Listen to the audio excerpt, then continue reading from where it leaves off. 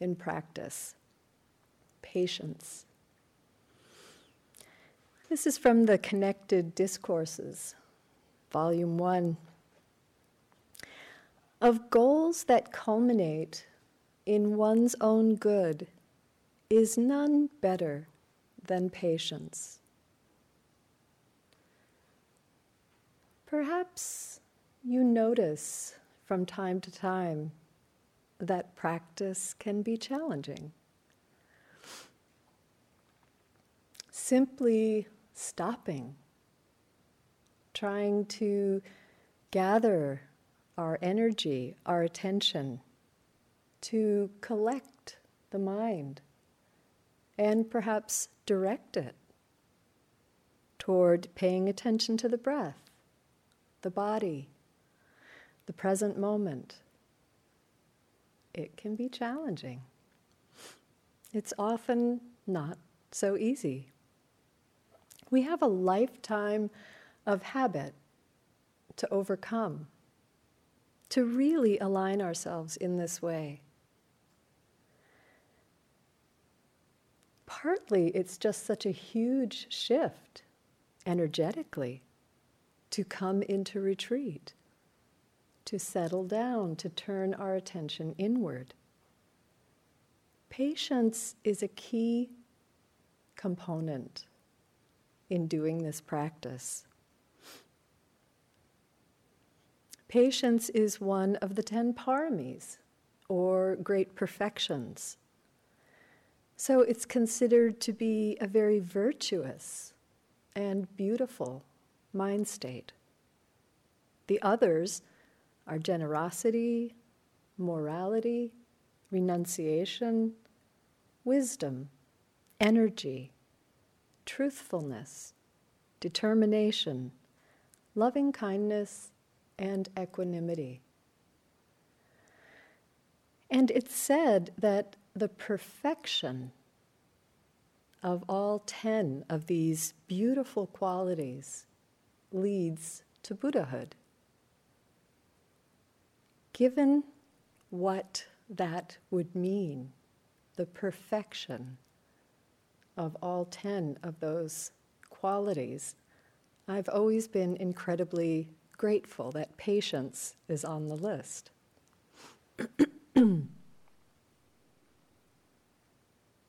I think it's important to keep in mind that patience is something that we can cultivate in our practice and in our lives. Sometimes we think that it's some kind of inherent quality, and we either have it or we don't.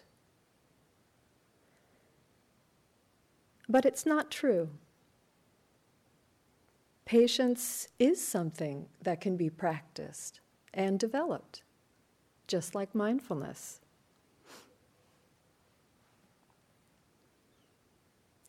I once heard about this documentary show about the disease of Alzheimer's.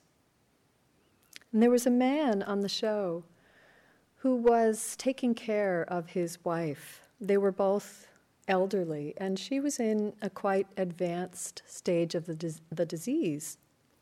So he had to, over the course of their day, repeat things to her over and over, and perform the same tasks for her, again, day after day.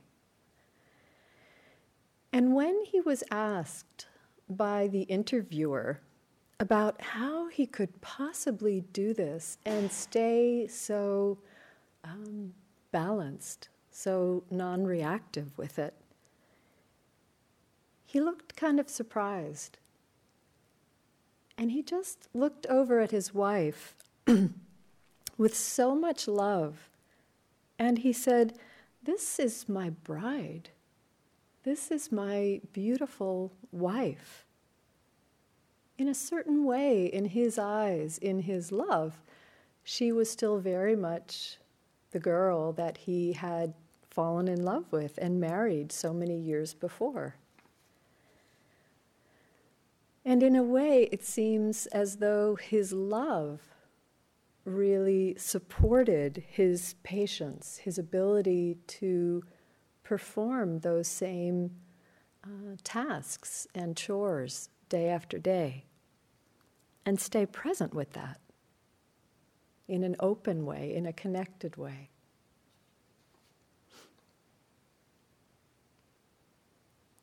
Often, I think, with patience, we have the wrong idea about what it means. It may feel, in a way, like a kind of punishment, that something's unpleasant and difficult, and that we have to endure it, and that requires us to draw on patience, a kind of grin and bear it stance. But I don't think patience, true patience, is really about that kind of enduring. I believe it's much kinder than that, much more like that man who loved his wife.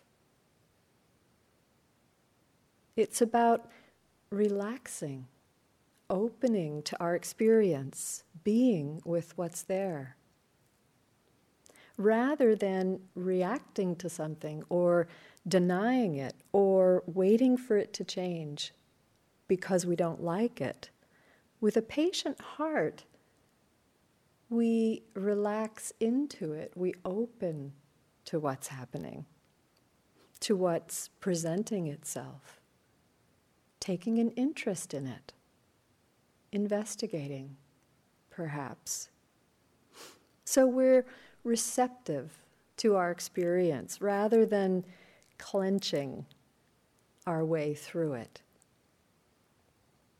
Inherent in patience, to my understanding, is a quality of kindness. I think about the way we are patient when we're at our best with small children, or perhaps, if you're an animal lover, with your pet. We accept them and their behavior for what it is. We don't deny it or fight it or try to change it. We're there, we're open to it. This is how they are. We're present. These qualities, that kind of presence and openness, seem to me to be certain expressions of kindness. And yet it is true that often patience is most needed when things are difficult, when things aren't going necessarily as we would hope that they might. But when a true patience is present, when we can call on that, we're able to stay with that difficult situation without resisting it, without complaining, without getting completely irritated, frustrated, swept away by our aversion. Being patient also does not mean that we're sort of passively putting up with things or waiting for something better to come along. In fact, we're very actively engaged with what is. We're present for it. And really, this is what our practice is about. Sharon Salzberg says in her book, A Heart as Wide as the World, true patience is constancy, the consistent willingness to use this moment of reality as a vehicle for wisdom and compassion. Consistent willingness. So a really basic example of this is whenever we open to pain or discomfort in our bodies, in a skillful way as we practice. When we look deeply enough into it, when we pay enough attention to it, to see beyond or perhaps beneath the stories about it. And we see into the actual experience of what's difficult, what's painful. This is how wisdom develops. We see that the pain is not solid, it's not I. Or in our daily lives, if we have encounters with difficult or annoying people, rather than avoiding them or acting toward them out of aversion, can we open to that person to the best of our ability? Finding a place where we might connect. This takes patience, to be with our irritation, our annoyance, and yet to try not to shut the person out of our hearts.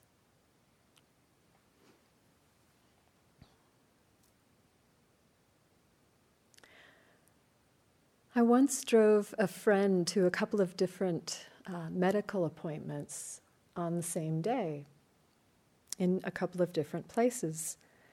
And waiting rooms are such a great place to check out patients.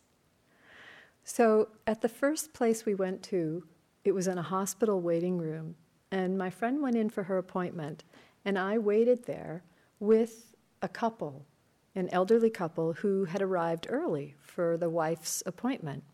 And they were now having to wait well past the time when they had been told they would be seen. And she was uncomfortable. She was in some degree of pain.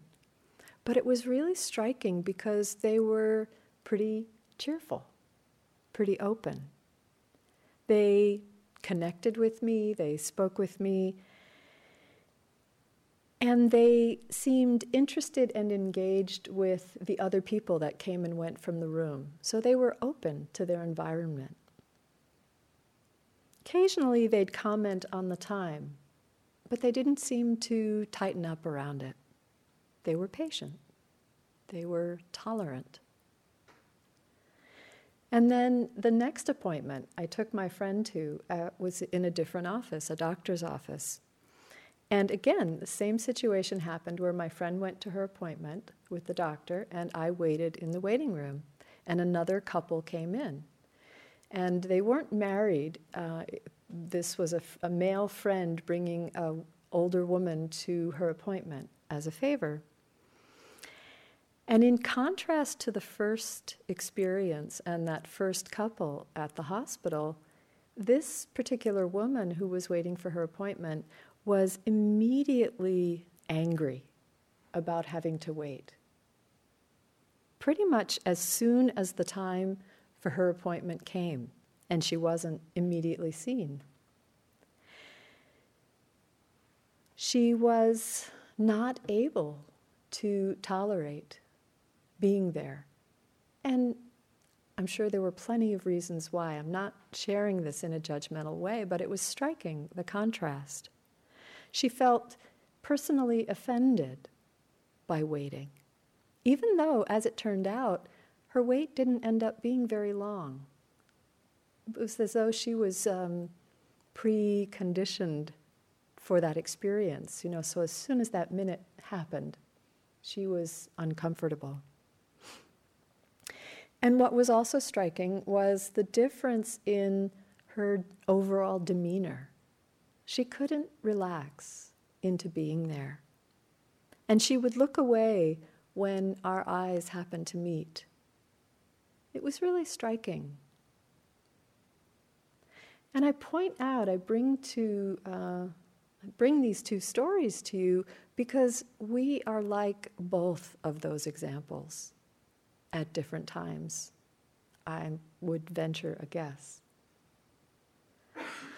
Sometimes we're present, open, connected, and we can be patient with what's happening. Other times we're reacting to something that we don't like. It can be interesting to notice. It can be a real teaching in it. So if you find yourself contracting at any point while you're on retreat or in your life at home, or beyond contracting in a full-blown reactive state.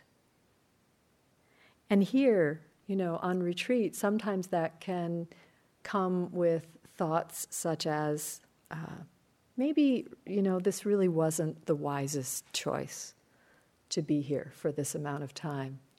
What was I thinking? If you notice that happening, thoughts like that energetic experience happening, it may be time to take a look at what's going on, what's actually going on, and to see if you can bring in some patience.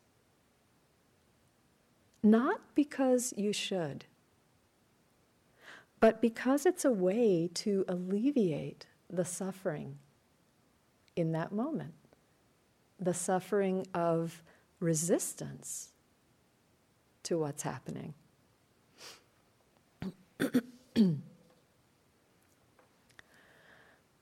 One of my all-time favorite yogi notes that I received on a retreat that I was teaching next door at the retreat center. A little background was it was a Vipassana retreat, but we were offering one period of metta meditation practice, guided, each day. And I received this note that said, "Metta seems too syrupy sweet, Pollyanna, goody-goody. I hate metta. There should be a separate room for it." And then the yogi signed it, "Love."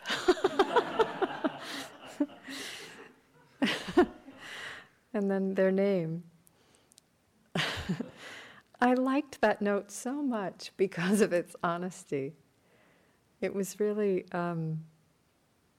revealing, not only of that person's state in that moment, but certainly of states I have also been in. We can all feel like this at times. We hate this, whatever it is, that kind of intolerance. Meditation practice is a process of purification, and this means that at times, the very opposite of what we're trying to cultivate can come up. Can we open to that? Can we accept that? Can we be patient with that?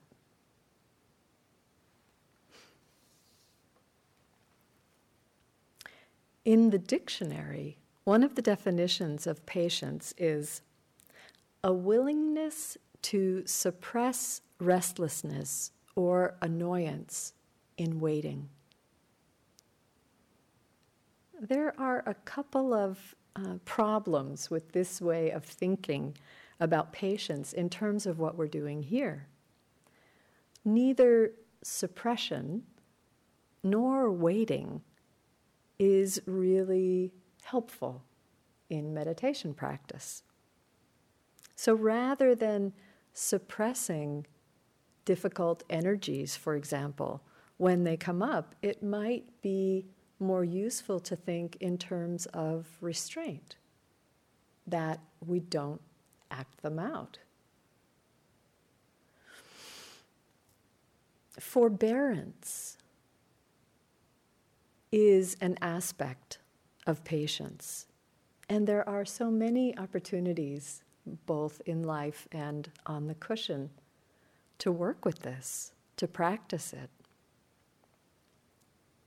On the most obvious level, when we come to a retreat, we practice restraint in terms of our activities. Things are greatly simplified. Yeah, we don't have all the normal things that we usually do. We let go of that. But also, as different energies arise in our experience, it's generally not so useful to act them out. Imagine what it would be like here if that's what we were all doing. You know, potentially pretty chaotic at times. Even just the energy of restlessness when it arises in our experience. It's not so useful to really just go with it, to squirm and really act it out, shifting the body, attempting to get away from that unpleasant energy. It's very difficult to allow the mind to settle if we do this. Difficult for any concentration to build. So we restrain from that movement and open to what's happening. And the same is true with irritation, frustration, annoyance as that arises. Not so recommended to act it out. Not so useful.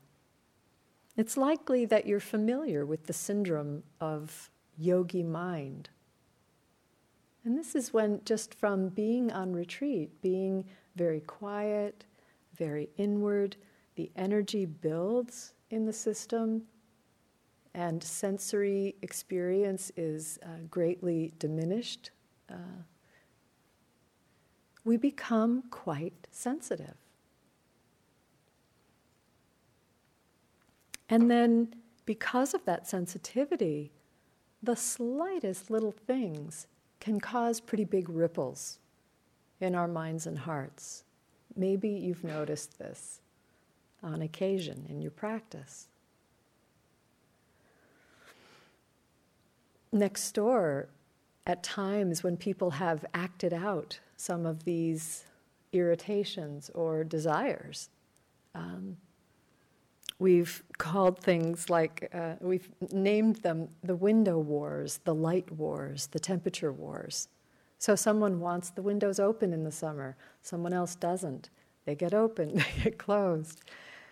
Or the lights, someone wants them on in the walking room at a certain hour, some people don't. The lights on and off. We've really had to make certain guidelines and rules not to do it, that, the staff will be in charge. It's just preferences. And it's not so useful to be acting them out. It's much more informative to pay attention to them arising, to come to know them, to understand them for what they are.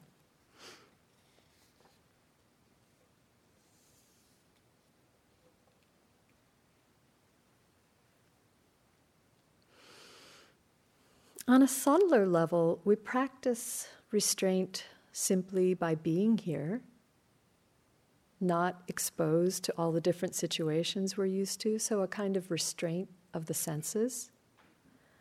Sometimes we can experience this with, or sometimes I've experienced this with a tremendous sense of relief, not being bombarded by all of the input of daily life. And on a deeper level still, restraint can be known in terms of letting go of our habitual ways, our habitual responses to things. So when we notice the desire to fantasize or daydream, and we choose not to go there, to come back into a mindful connection with the present moment, we're practicing restraint. But back to that definition about suppressing difficulties while waiting. I think it's not uncommon to associate waiting with patience. It's interesting to notice when we feel like we're waiting in our meditation practice. In meditation, waiting isn't really so helpful.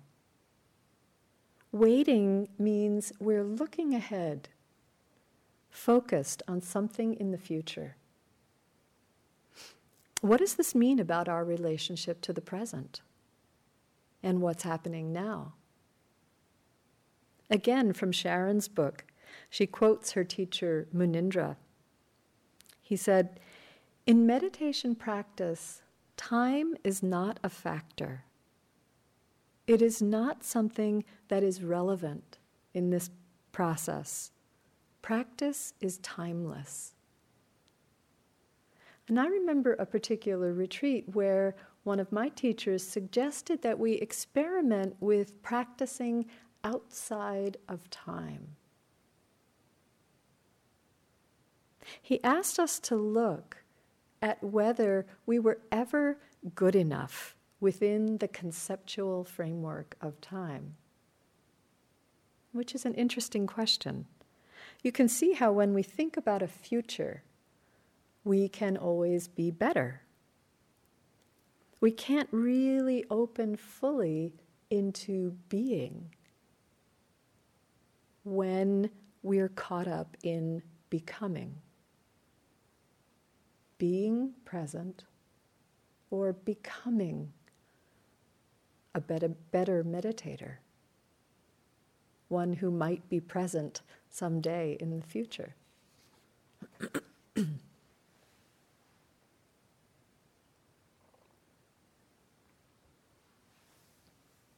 So if you notice that you're waiting in your meditation practice, you might just take a look.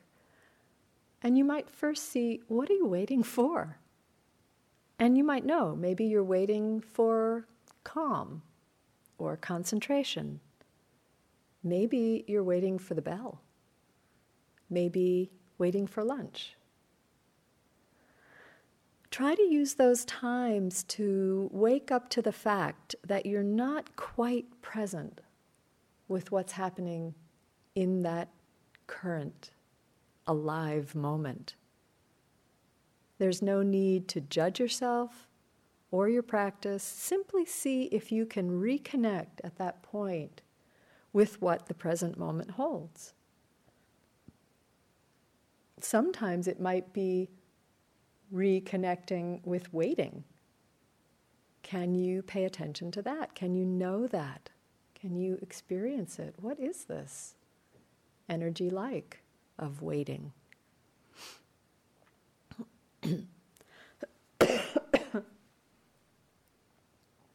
Sometimes you might notice the energy of desire or expectation, feeling impatient for something to happen.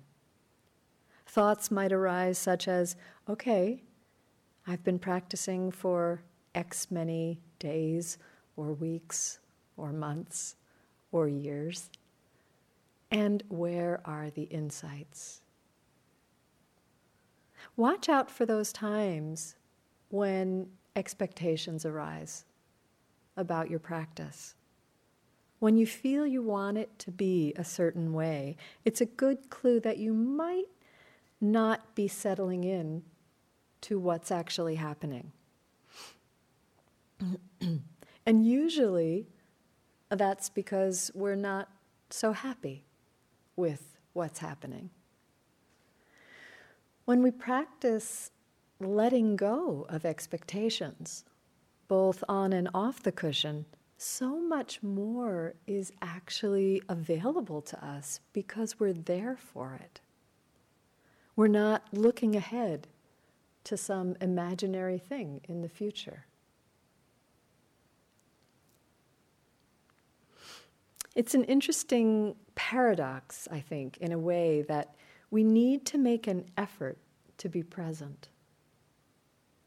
Because being present actually means stopping or letting go of everything that we do, that we usually do, that keeps us separate from our experience, from what's happening. So sometimes we think if we just practice hard enough, we'll get somewhere. And we can get imbalanced in terms of striving. In those times, we might remind ourselves, there's no place to get to other than here, other than now.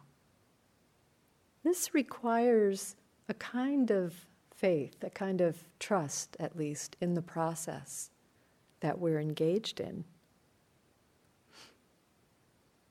These words are from Thomas Merton. Do not depend on the hope of results.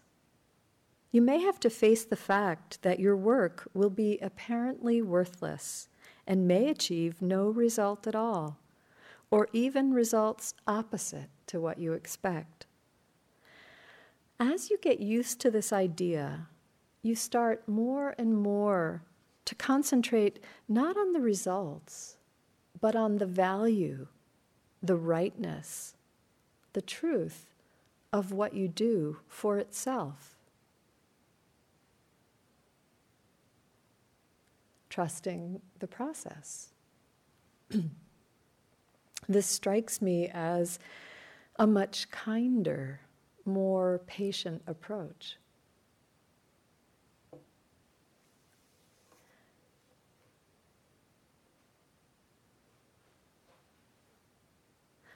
Somewhere I read once that patience was referred to as being both the highest austerity and the highest form of devotion.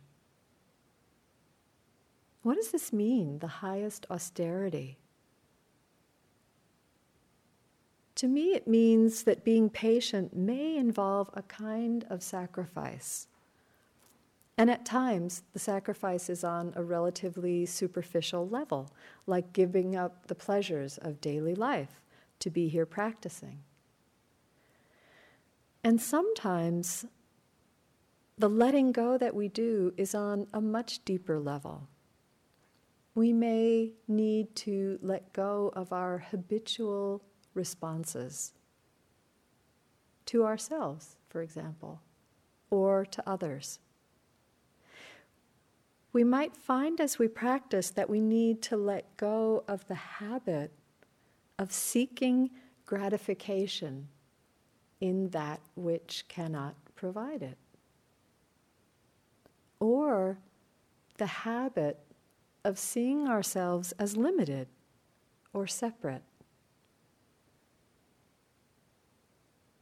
This is deep work, deep practice. So patience as an austerity, but what about the highest form of devotion? Think about what it means to be devoted to something. We give ourselves fully to it. At times in practice, this might mean something different than what we think. Maybe we're not filled with peace and tranquility and joyful interest each moment throughout the day. So what keeps us going in those times? Devotion can seem kind of far-fetched at that point. This is a quotation from Louisa May Alcott that I find helpful. She said, "Far away, there in the sunshine, are my highest aspirations. I may not reach them, but I can look up and see their beauty, believe in them, and try to follow where they lead." So sometimes just bringing in as a reflection our aspiration, why it is that we're here, why it is that we practice. This can help.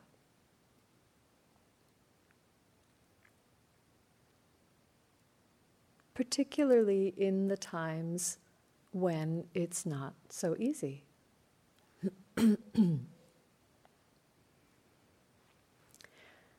And in my experience, there's plenty of those times in practice.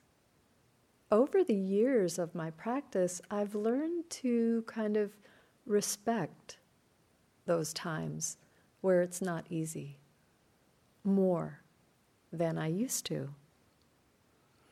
In a way, honoring or kind of bowing to the struggles that ensue as we try to align our hearts in this new way, in this different way. When our experience isn't what we wanted, what we hoped for, when the opposite is arising, when boredom or frustration or self-judgment or doubt visits, it can be kind of derailing, or at least somewhat disheartening. We might take it all kind of personally and feel like we're not good at this, or we're failing somehow at this thing, this practice that means so much to us. It takes a great patience at times like that to carry on. It may take just stopping if it's really intense, letting go of meditation techniques, relaxing, taking a walk outdoors, and letting yourself be supported by nature, by beauty, finding your way back to balance in that way. Sometimes we can get so caught up in our various struggles that it's difficult to see clearly what would be helpful, what's needed. Once, on a self-retreat that I was doing, a little bird visited me, and to me kind of illuminated this struggling and not being able to see what's needed.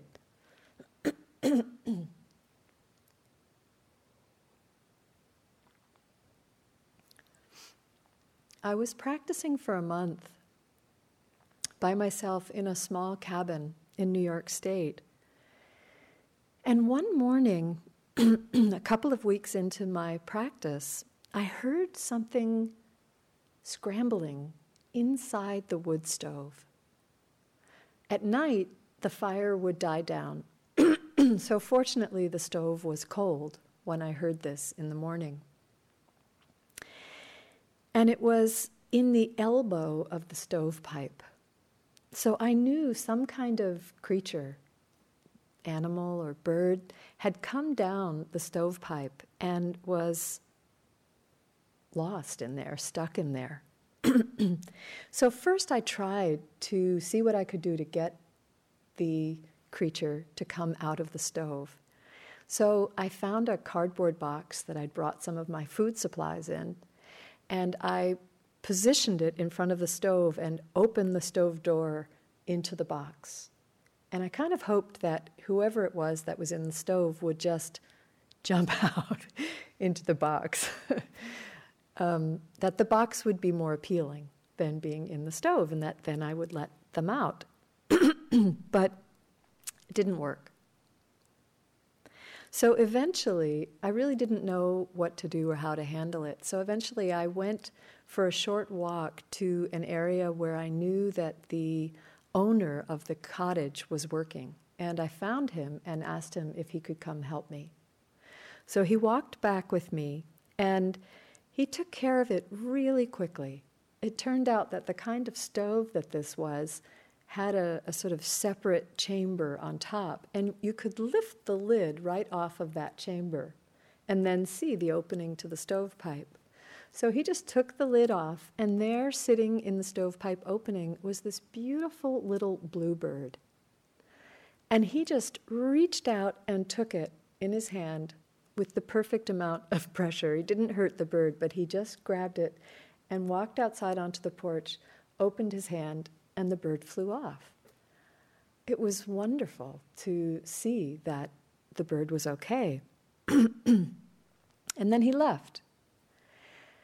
And I was a yogi 2 weeks into retreat, and all of this activity had been a bit stimulating, to say the least. So I just sat down on a chair to kind of recover from all of this activity of the morning.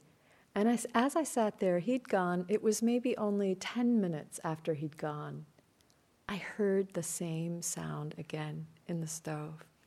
I couldn't believe it. So this time I thought I knew what to do. So I did what he did. I removed the stovetop, and there was a second bluebird. The same one didn't come back, I'm sure of it. I think 2 had come down, but one was further back in the pipe the first time, and we didn't see it. So there was a second bluebird in the very same spot.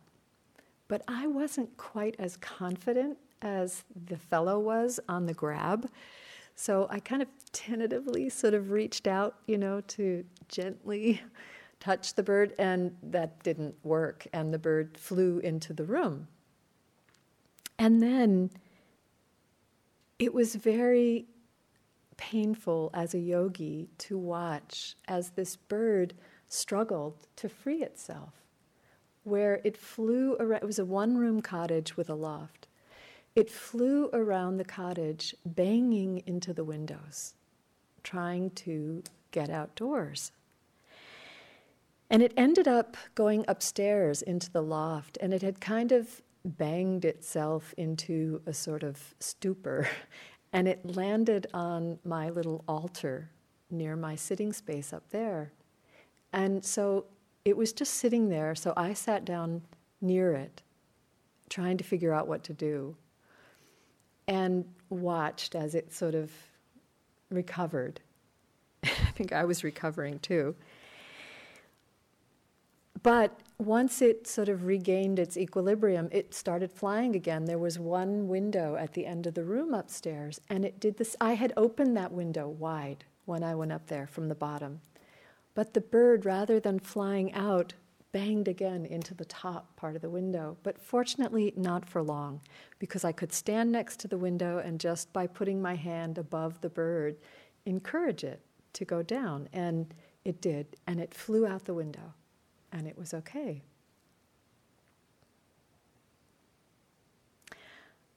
I was so struck with this.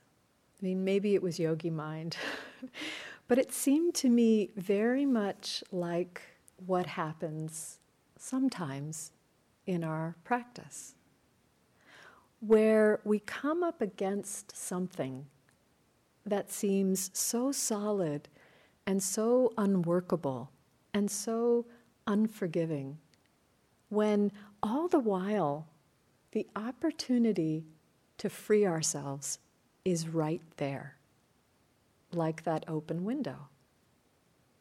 But it takes this big sort of struggle where we bang around into the closed windows for a while until we see the opening, until we find the freedom.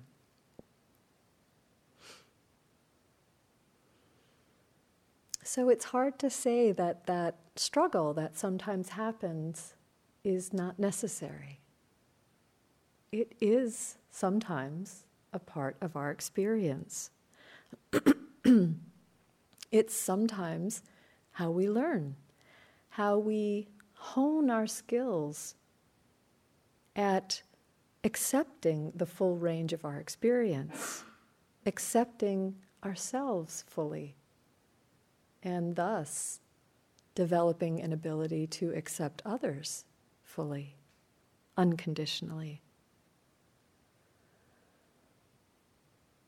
Unconditional meaning even when we feel off track, not concentrated, not loving. Can I accept myself just as I am? Even when the darkest, most difficult stuff is coming up. This is a poem by a woman named Lala. She was a Kashmiri mystic in the 14th century. She said, Let them throw their curses. If inside I am connected to what's true, my soul stays quiet and clear. Do you think Shiva worries what people say? If a few ashes fall on a mirror, use them to polish it.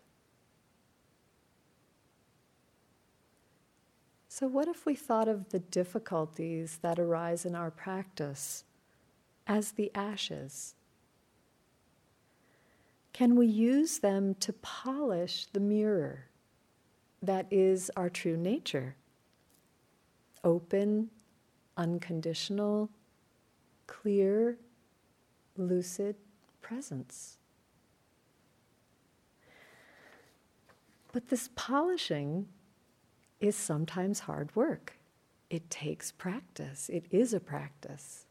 It takes a lot of practice. Michelangelo said, if people knew how hard I worked to get my mastery, it wouldn't seem so wonderful after all. He also said, genius is eternal patience. So quietly persevering, bringing an even-tempered care to our practice, being diligent. All of this, I think, is expressions of patience. Coming into the hall to sit, continuing to practice, even when it's hard, even when we don't feel like it. Perseverance. The commitment to return over and over and over to the present moment. This can take patience. I'm told that U Pandita Sayadaw once said, the road to liberation is paved with patience.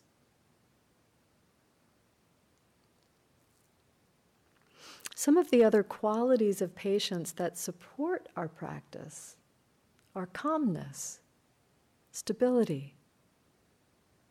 So calmness can be that quality of stillness that we bring to practice, but also that deepens as we practice.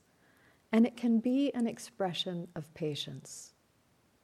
Not being rocked or swayed by all of the changing mental and emotional states that come and go.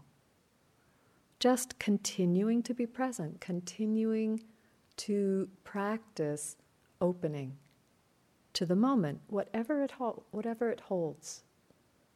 And out of this comes a kind of stability, the balance, the equanimity that comes as we practice.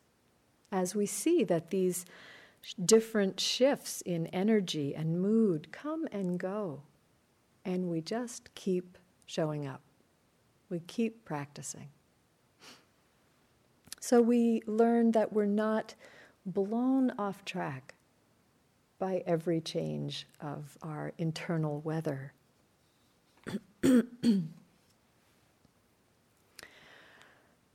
I also think courage is another aspect of patience. I remember in my first 3-month retreat, I had a little notebook because at that time we would take notes on a couple of our sittings in order to be able to report on them during interviews. But occasionally I would use my little notebook to write down a certain word or words for inspiration. So I remember I wrote down 3 words big across the whole page. Confidence, patience, and courageous effort. To have courage, to keep going, to have that sense of fearlessness, trusting or at least exploring the possibility of meeting our experience, whatever it is, opening to it. It's very empowering to practice like that. It's an aspect of courage.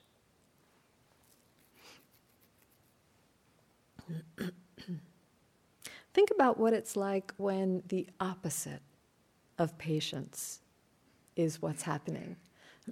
when we just can't settle, when we're feeling impatient, it's not possible at times like that to stay with something, to stay with some painful sensation or difficult emotion. There's no calm, no equanimity, no balance. When this happens, self-doubt can sabotage our practice.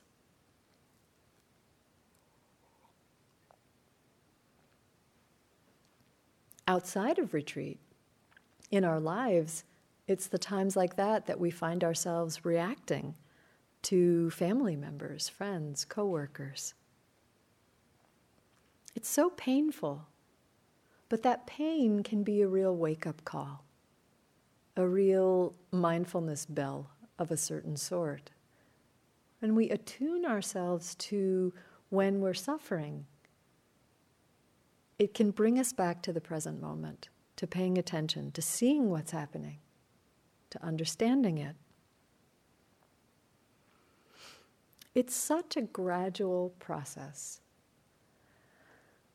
this learning to practice, to be present in this way. It's like, in a way, like planting a garden. We need to cultivate the ground before we even plant. That alone can take quite a while, and it's essential. It's really important. And then we need to sow the seeds. And then those seeds need certain conditions in order to sprout and begin to grow. And even before the little seedlings break the ground, even before we can see them, we might think nothing's happening, but growth is already happening. It's just beneath the surface. We can't yet see it. And then those tender little shoots appear, and we do our best to protect them and allow them to come to maturity, to flower, to bear fruit. All of those stages are essential. We can't skip the cultivation and the sowing and go right to the flower or the fruit. But we can keep in mind the incredible sweetness of the fruit to inspire us as we do that long, hard work of cultivation and sowing.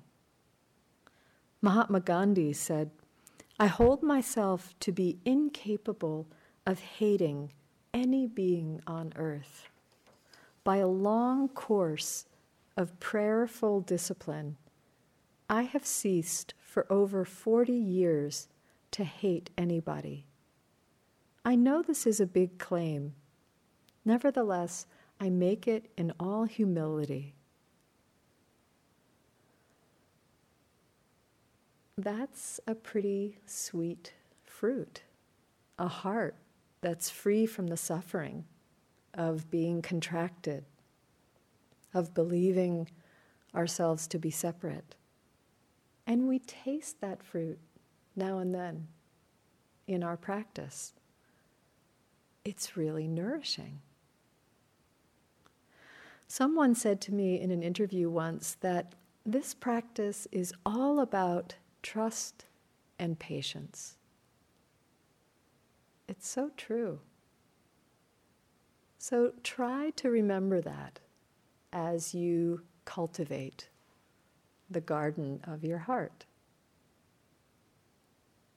I'd like to close with this passage from Sri Nisargadatta.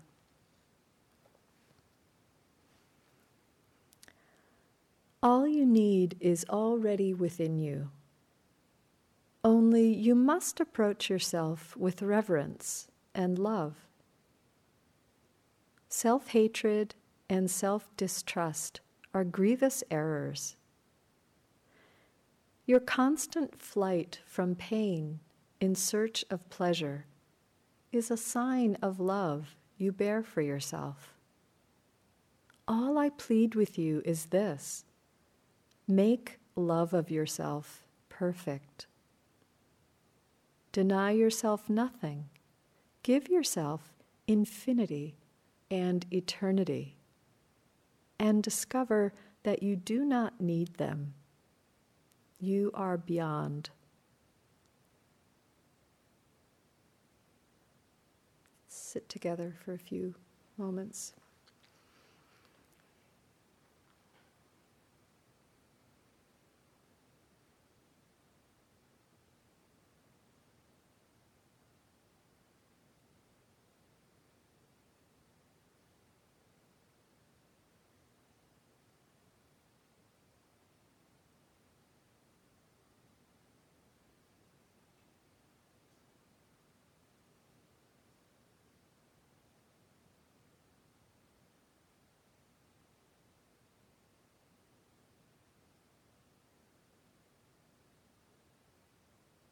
Are you waiting?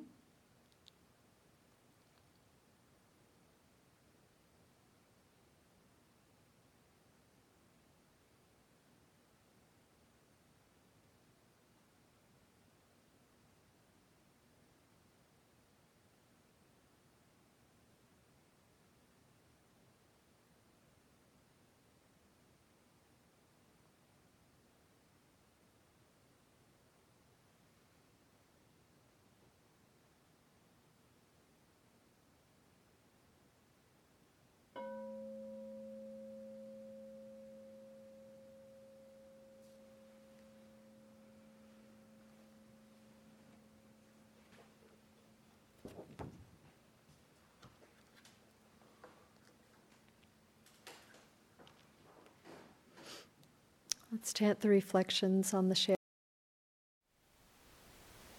Thank you for listening. To learn how you can support the teachers and Dharma Seed, please visit dharmaseed.org/donate.